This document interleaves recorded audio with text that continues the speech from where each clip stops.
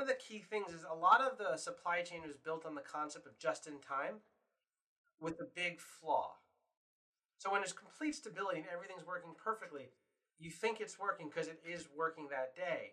The concept of just in time is actually has to be go next to something to the tune of Six Sigma or any form of highly efficient processes where if something breaks, you have fallback plans in place. So people took the concept of just in time, applied it on a global basis when it was meant to be a local thing, and did not take the other side of it, which is you need to actually be prepared if something goes wrong so you can fix it.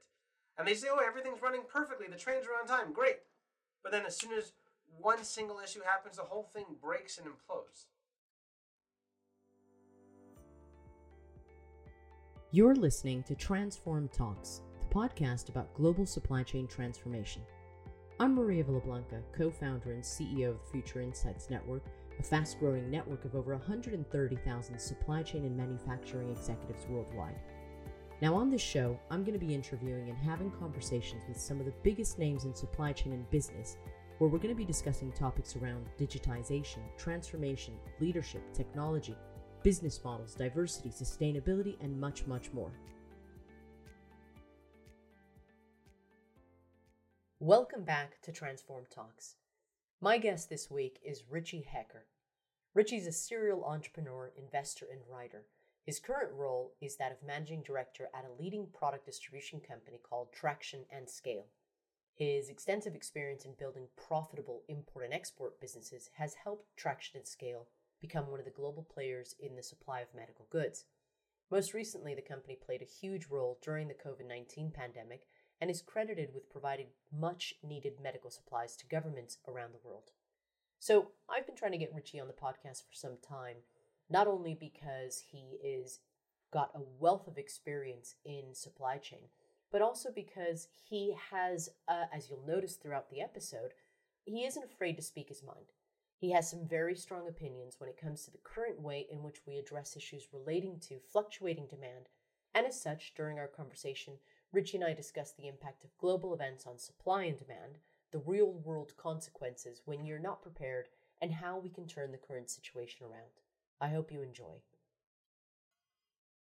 Hey, Richie, welcome to Transform Talks. Hi, thanks for having me. I want to start out by asking you a pretty maybe off-the-wall kind of question, right? So I want to talk about your background in martial arts. Now, I know that during your studies you trained in Vietnamese kickboxing, of all things.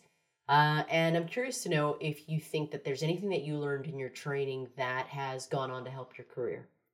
So I trained for a number of years in Vietnamese kickboxing, Muay Thai, mixed martial arts, and Krav Maga. And there's been a lot of things I learned that have helped my career.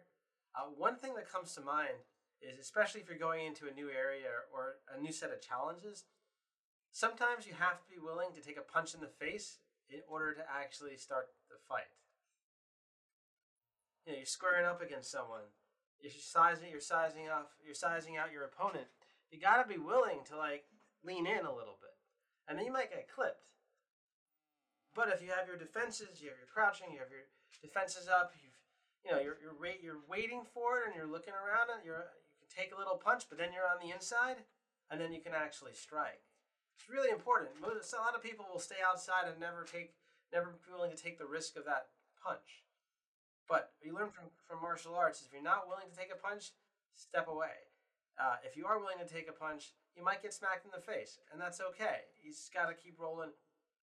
Learn your opponent, learn the leverage, maybe even use that punch as leverage to power through it and throw your own set of strikes. That's a lesson that's reverberated many times for me. And then you know what, that lesson is so applicable in all aspects of life, I'd say even in supply chain these days, you know? And so moving swiftly along to the topic at hand, I know that you also wrote for, when you were studying at University of Maryland, you wrote for a humor publication, right? So apparently their slogan was producing underrated mediocrity since 1997, which I thought was hilarious. And I think that gives us a good segue to unpack the main topic of today's discussion, right? So from what I understand, You think that some of the core institutions in our society, whether they're government bodies or large scale businesses, are pretty much woefully unprepared for the fluctuating levels of supply and demand, especially in some key product areas. So, talk to me a little bit about that. How have we got to this point? Well, most planning is based on what happened yesterday. How can I plan for tomorrow? So let's say an item, because of either a shipping issue, COVID, or any other issue, goes out of stock. Most people will then stockpile and stock up for tomorrow. But what's happened is that item now is very well available. Prices have dropped. There's plenty of supply. So now you have a lot of extra stock with nothing to do with it. So what we find is a lot of people do planning for the future based on the problem they're solving yesterday, which is a way that you actually don't solve the problem for tomorrow. You just end up with more new problems in the future. So what we advocate for and what we believe is the best way to do problem solving is actually empowering people at all levels of the organization to actually solve problems as they occur in a way that you can give trust and verify, but not make wrong, because you need to get people to think differently, to think about problem solving and adapting in a proactive way based on what's happening now.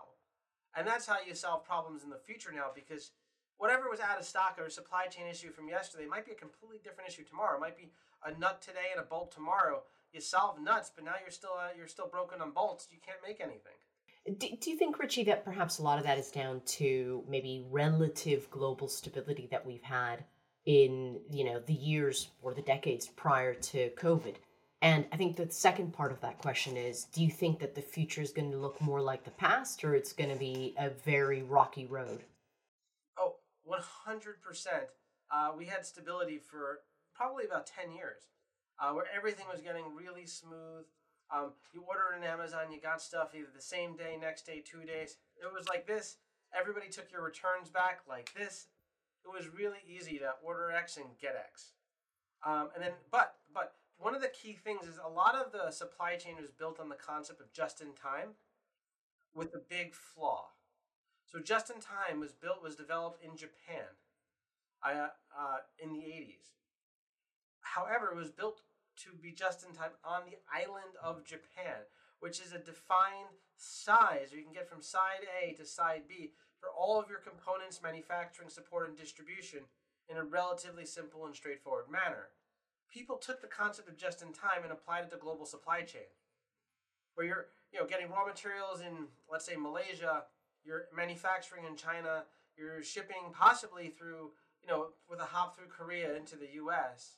And then in the U.S., you might have someone doing assembly, someone else is a wholesaler, someone else is a distributor, all in different parts of a country 5,500 miles apart. Any single link that breaks, just in time fails. So when there's complete stability and everything's working perfectly, you think it's working because it is working that day.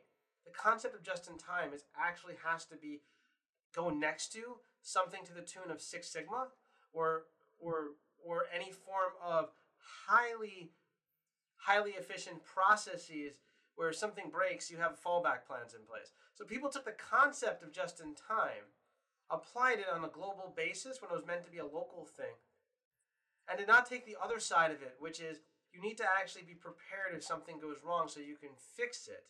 And they say, oh, everything's running perfectly, the trains are on time, great. But then as soon as one single issue happens, the whole thing breaks and implodes. And leads me to the follow-up question that I asked, which is, okay, what does the future look like? Because we know the present in the last couple of years has been really rocky. There are some people that are like, oh no, we're going to go back to normal. What is normal? What are we going back to? Are we going back to that? Who knows? I have no idea. I don't have I don't think anyone at this point can accurately predict what normal is. There's several global geopolitical factors that are majorly disrupting supply chains. The war in Ukraine is disrupting supply chains around food and military parts, which then impact semiconductors and raw materials that go into military components and technology.